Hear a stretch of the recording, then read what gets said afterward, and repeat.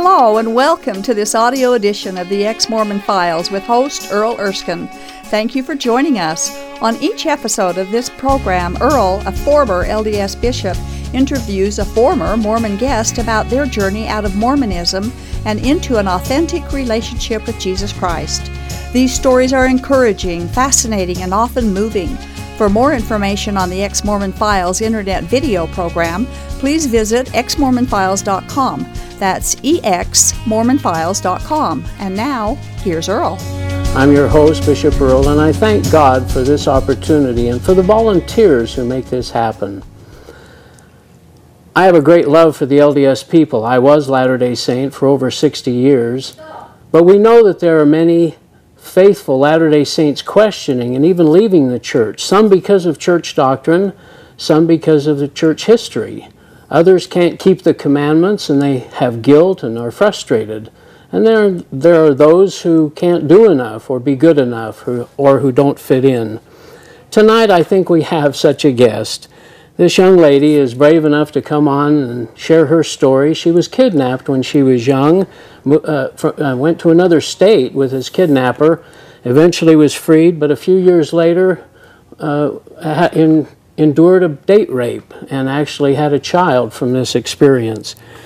We're happy that Dianna would be willing to come and share her story tonight, and we welcome you and appreciate you coming and sharing your touching story. We'll kind of go back a little bit before all these experiences and just have you explain a little bit about your life as a Latter-day Saint. You were baptized when you were 8, Absolutely. Is that true? Correct. My father's parents were extremely LDS, and I would attend church with them every Sunday. And when I was 8 years old, they asked me if I wanted to be baptized, and of course I did. All my friends were being baptized, and I loved the church. I loved having I wanted membership, so okay. I was baptized in the church. And you were active after that as a young person, and absolutely. You went to primary and mutual, and what else did you do? Well, after primary and mutual, and I became a young woman. Yes. And I was even called to serve as a primary teacher for 5-year-olds, I believe. Yeah. I used to go on camping adventures during the summertime with the young women's group. I was just faithful. I did it all. I loved being at church, and I loved going to Fast and Testimony Sundays. I used to sing in the choir, and I had spoke a couple of times in seminary. Yeah. And seminary. Yeah, you took seminary. I was a 4-year seminary graduate, and I still remember my testimony at the end of that, and I loved it. Loved everything about the Mormon Church. Really? And you had a patriarchal blessing? Oh yeah. How was that experience? Touching. I felt that burning in the bosom, and I felt so special. Like I was the only one to God at that moment when I was getting my hands laid upon me, and you felt like those words were just for you. Oh, absolutely. Oh, absolutely. Interesting. And so again, you said you had a testimony of Joseph Smith and the Book of Mormon. And yes. Read them regularly, and I did. Absolutely. While I was actually in Vegas after I had been taken against my will. Yes. I had my Book of Mormon with me, thankfully, at that time, and I believed that it really helped me through the entire time. I used to read my patriarchal blessing and memorize the Articles of Faith, so I made sure that I was being a good servant, so that way he would save me from my situation that I was at the time. So, well, you shared with me a little bit ago a letter that you wrote, and tell us the contents of this letter that you had written to yourself. Back in about 1999, which is about a year before I graduated high school, I actually wrote a letter to myself that I found 2 days ago. And it was talking about the LDS temple and how much I wanted to get married and sealed in the temple. And I told myself that I could never let anything stop me, because that was the ultimate goal, and that I wanted to be the best wife and mother that I could, and that I just wanted to be faithful, and that God would bless me. And that was my number one goal, is being sealed in the temple. And I did baptisms for the dead, so I got halfway there. And I know you were obedient. You mentioned when President Hinckley came with his pronouncement. Anyway, you explain that. I had moved back to Arizona, and I decided to get my ears pierced. I had about 8 piercings in each ear. And after, I remember President Hinckley talking at conference one day, and he said that he had a revelation from God that we, as women, could only have one ear piercing in each hole. I bawled, and I took them each out, which I had spent probably $50 a piece on, and didn't put them back in the entire duration of my LDS walk. So, wow.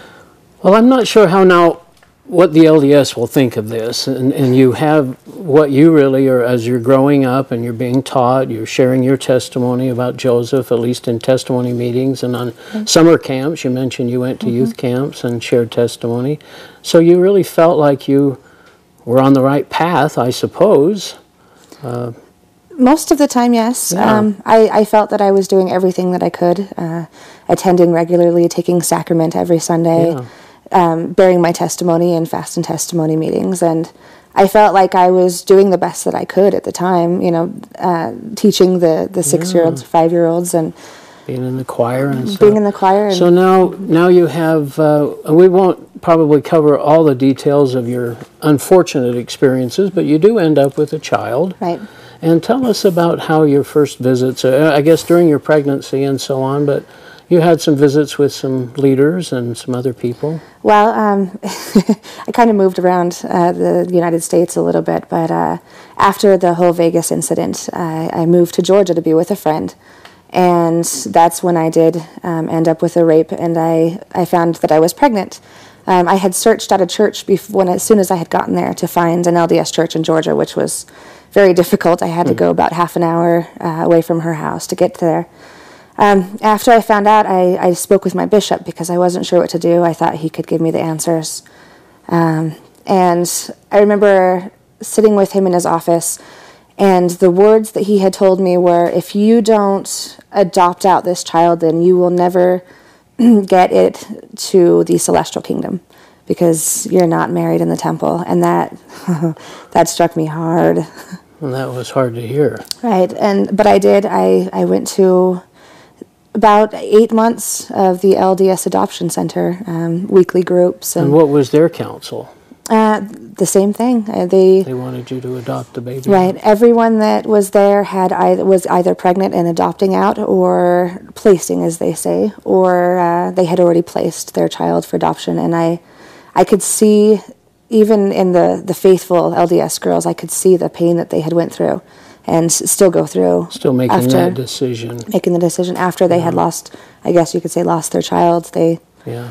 You know that you're walking faithfully in what you think that God wants at that moment, but it's still heart-wrenching, and I couldn't bring myself to do it. So, well, I know there are some positives and negatives associated with this whole thing, and it's hard to bring out all of those, but it just seems like the church would in its own way puts guilt on the fact that you're an unwed mother, right. And that this isn't something. So you made the decision, though, to absolutely keep the baby. I did, and I had come back to Utah to be with my mother. She helped me out through the pregnancy, and I started going to a singles ward via a friend's advice, and loved it. I used to go to their parties. They had dances, and it was amazing. I loved it. But when I was about 2 or 3 weeks away from giving birth, I was pulled into the bishop's office yet again, but another bishop, and was told that I needed to leave once the baby was born to go to a family church that was ordained to help single mothers in that way, and that I was a bad influence on the young ladies there, thinking that they would be able to raise a child on their own. Oh. So that was also another kind of strike, because I thought I was doing okay. You felt like you were a bad example to the other girls if you stayed in the singles ward. Absolutely. And did you feel comfortable going back to the family ward, as they call it, I think? Not as much as I wish I could have. I did feel like, I was already kicked out basically of this one, and then the last advice that I had received from my first bishop in Georgia, I felt that I just wasn't worthy. But I still went. I still tried my hardest to go every Sunday, and I even had Caden, which is my oldest son. He was blessed by members of the church, and I felt like perhaps I'd be more accepted eventually once they got to know me again. And yeah, that never really happened. No, not really. Well, so tell us what happens next. I mean, you you just feel uncomfortable? Do you keep going to church? Or? I did. I started not being as active. I wanted to be in the choir, which was a lot more difficult as a single mom with a son. Right. So I started kind of hanging out with a different group of people, and after a few years of sporadically going to church and thinking I just wasn't worth it, I met a bunch of people at a kind of a vampirical club, I guess you could call it, and they were pagan practicing, and they believed in gods and goddesses, and I thought, I've gone through so much, maybe there really isn't, the God that I thought that there was of the Book of Mormon. So I don't want to say I completely fell away, because in my heart I always believed. And still had a testimony of Joseph Smith. Right. I still had a major, I still believed, because I knew that if my testimony of Jesus or Joseph Smith ever dwindled, that I would be, not worthy of at all, and I wouldn't believe in the entire thing. So. Well, I guess some LDS would say that maybe you're not being accepted or feeling welcomed was your fault. I suppose that's possible, and yet it's there, right? Absolutely. You've met others, I'm sure, that probably feel the same way. Right. Have you? Yeah, I have. I mean, throughout the years, when I was going at that time, and even now, I still meet people that, they look different, their hair's different, their skin's different, or tattoos or something, they're converts to the LDS Church, which I get a lot of people saying, I have tattoos, and so I don't feel as accepted, but I love to go. So, whether people think that it was my fault that I wasn't accepted, or the fault of the entire congregation, or however you want to say it, part of it was, yes, I felt like I was not worthy, and maybe that I wasn't going to be accepted, but being told so many times that I'm not going to get to the celestial kingdom, and my child will never, and that basically I'm just not good enough, then you start, it's a major ego. I think it's one of the fruits of Mormonism, one of the negative fruits, and whether it's a personal, individual thing, but collectively it just seems to be a recurring theme, that if you're not fitting into the mold, you're just not accepted. And that's, to not have that relationship with God, or at least always having the church in between you and God, is it just doesn't seem right. Right. Yeah. So tell us a little bit about more of your transition, how you were in this kind of a Wiccan situation for a while, and just kind of floundered and you weren't sure what to do, right? Right. I did at one point, I believe in 2005, I did start feeling like I needed to find a religion again, because, this seemed kind of wrong, kind of right, and I wasn't sure. So I started thumbing through the Yellow Pages, and I found a lot of churches, even LDS churches. And I started calling around, and the only church that called me out of about 30 back was a Baptist church. And so I decided, what the heck, I'll go try it, because I feel God's going to be there. So I went, and I felt really uncomfortable. Really? I think I went maybe 2 times, and I thought, this isn't what I'm used to. This is, they're standing up, there's a choir like going crazy, not like Pentecostal, all over Holy Roller, but like they were going. But they were singing relatively, and praising. they were praising, and I was not comfortable with that at the time, because I thought I'm supposed to be sitting here listening. We're supposed to have a speech, and so after about 2 weeks I didn't go back, but they kind of kept in contact to make sure I was okay. Yeah. And started going back to the club and doing the pagan thing, but all the while thinking, I can't deny the LDS Church, or I'm going to go straight to hell. I mean, that's what I was taught. If you deny the church, or if you deny the gospel, then there's no way that you can make it. It's kind of drummed into you a lot, isn't it? That if you turn away, that your soul's in jeopardy. Right, and that scared the living heck out of me.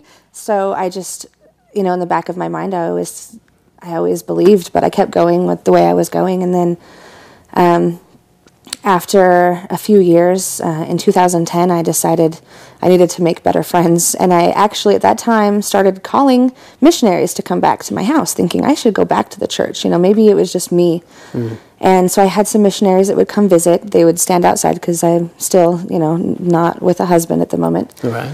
And we made a few dates for discussions, and they just never showed back up to talk to me. So I thought, well, perhaps because you were already a member, you'd never been removed, so they And was that their reason, or they just never told you? They didn't give me a reason, but it's a very big possibility. Did you go back to church? A couple of times, yes, and I got help from the bishop, and he told me that the only way he could help me out with my kids' clothes was if I was to attend a certain amount of weeks every week, and so I did that, and then I started feeling I should start looking at the Yellow Pages again. And I did, and I found Lutheran churches, Baptist churches, and I thought, I don't know what I want to do. And so I started praying, like, earnestly, just give me some kind of a sign. Yeah. And not long after, I started talking to someone that was going to these vampirical clubs and didn't know it, but she had become Christian. And her mother were extremely, extremely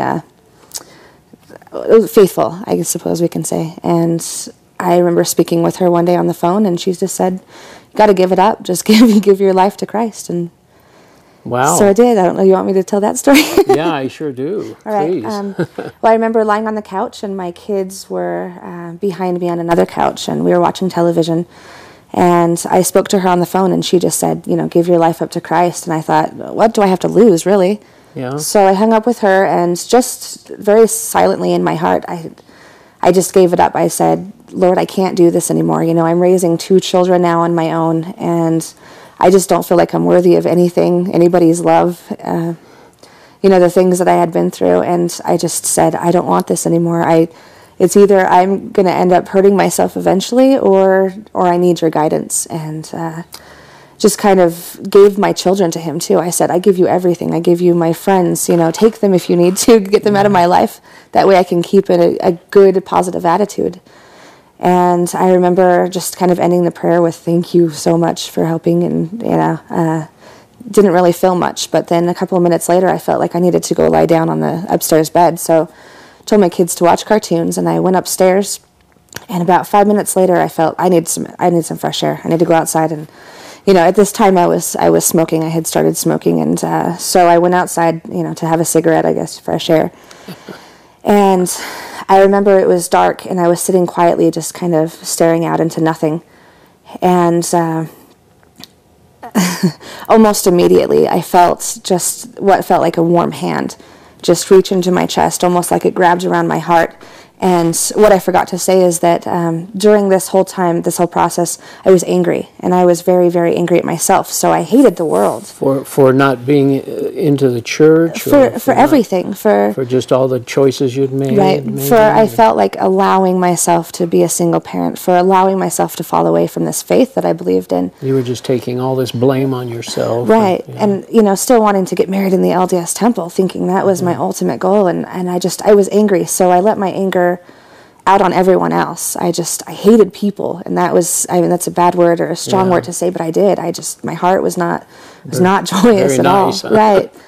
And I remember sitting there, and it felt like that warm hand reached around my heart, and it just took all of the anger that I had and removed it from my chest, and I didn't know what to, I was in awe, and I felt like God at that moment was there with me, just holding me, and all the anger that I had and all of the guilt and all the frustration, it just seemed to melt away.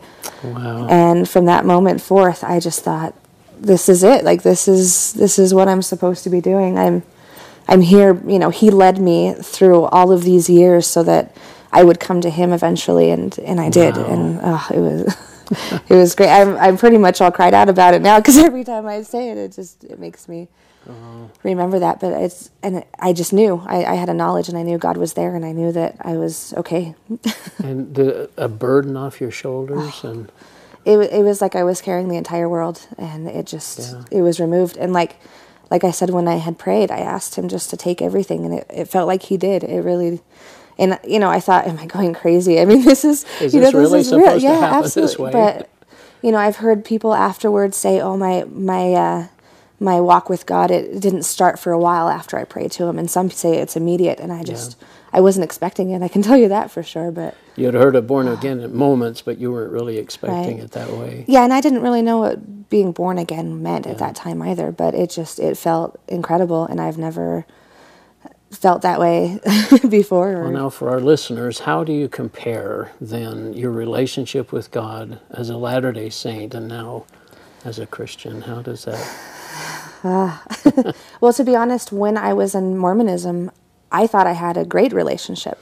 Yeah. But being that I don't even remember hardly ever teaching the kids about Jesus or learning about Jesus much. There was, maybe 3 or 4 times the entire time I remember any of the lessons. And I just believe now, being in the Bible and knowing that that's His Word, I just feel like the relationship I have with Him it's like He's my best friend. It's like He's my father. He's my lover. He's everything to me. And I feel like He's sitting next to me every day, in every moment. And He loves you no matter what you bring to the table. We're all sinners.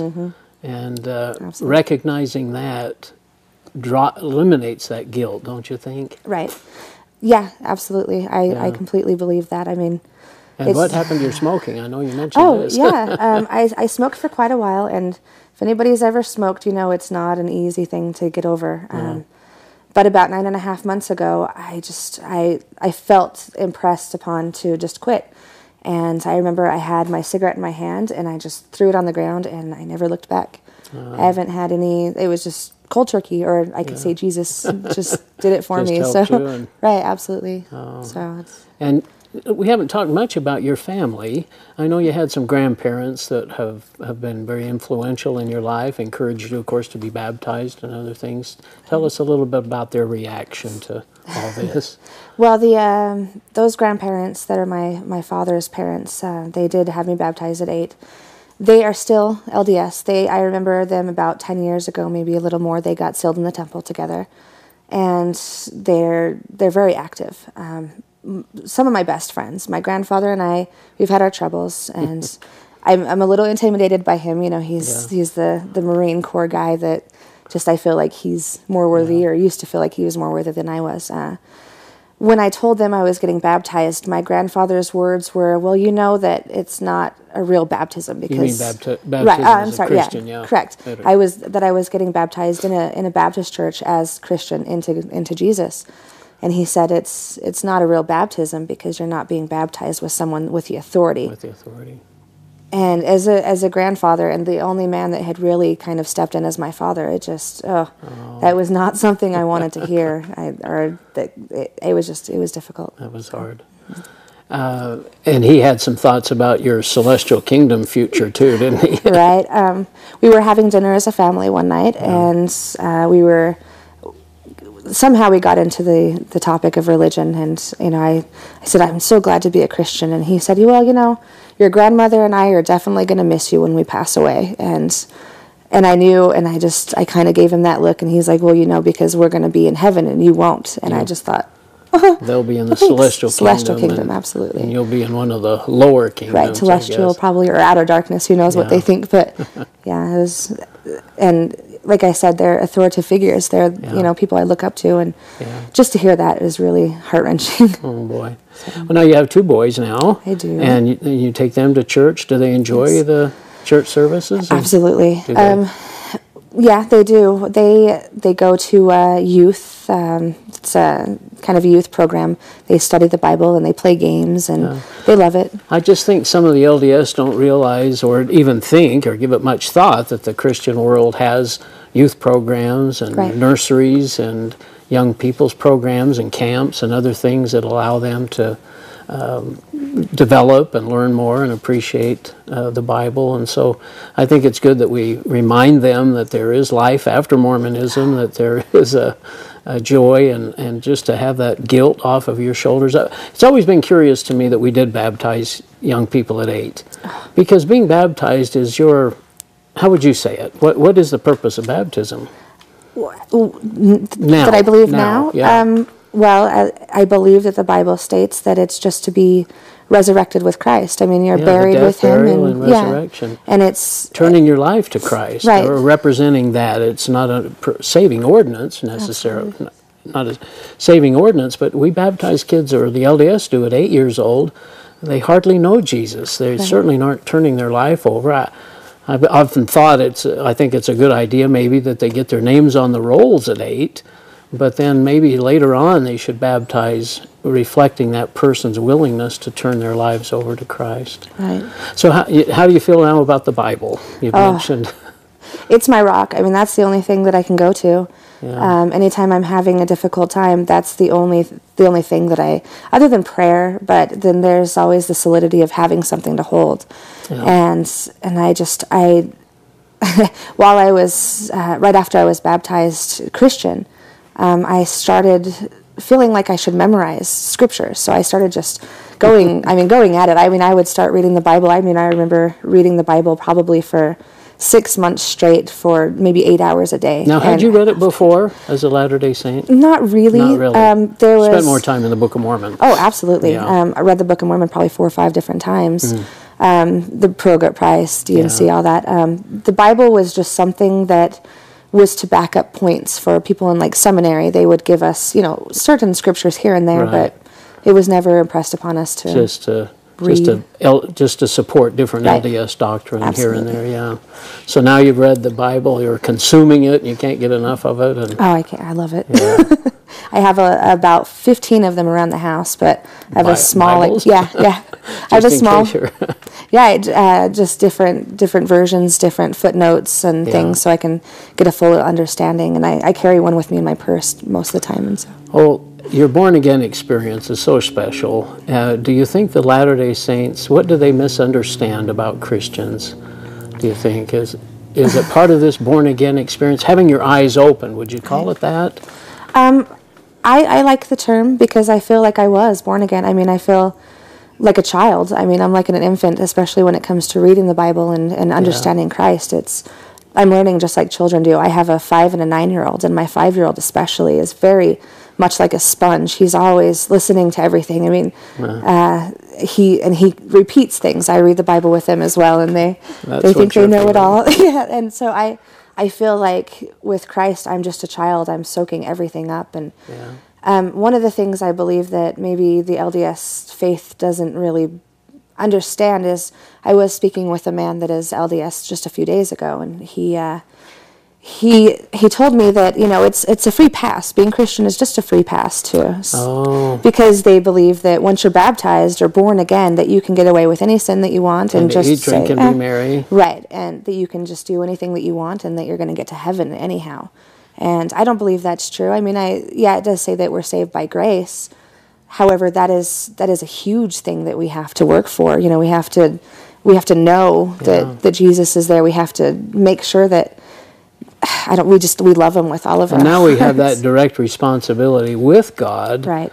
And I don't know of anyone that I've met that's been born again or that's a true believer in Christ who has that mentality of, I'll just do anything I want. Right. In fact, the opposite's true. They're trying to please God, and they realize that there isn't a church between them. There's no other judge. It's just them and God. Absolutely. And I feel like, I had a good point. Oh, dear.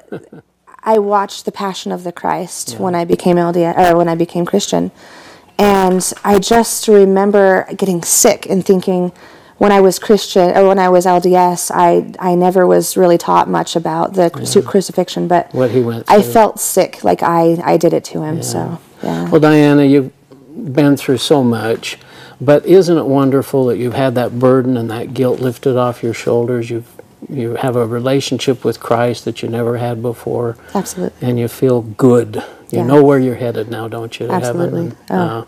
Well, appreciate it. And thanks, everybody, for joining us. We'll see you next week. This has been the audio edition of the Ex-Mormon Files. The Ex-Mormon Files is a production of Main Street Church of Brigham City. For information about this program, including past and current video episodes, please visit exmormonfiles.com.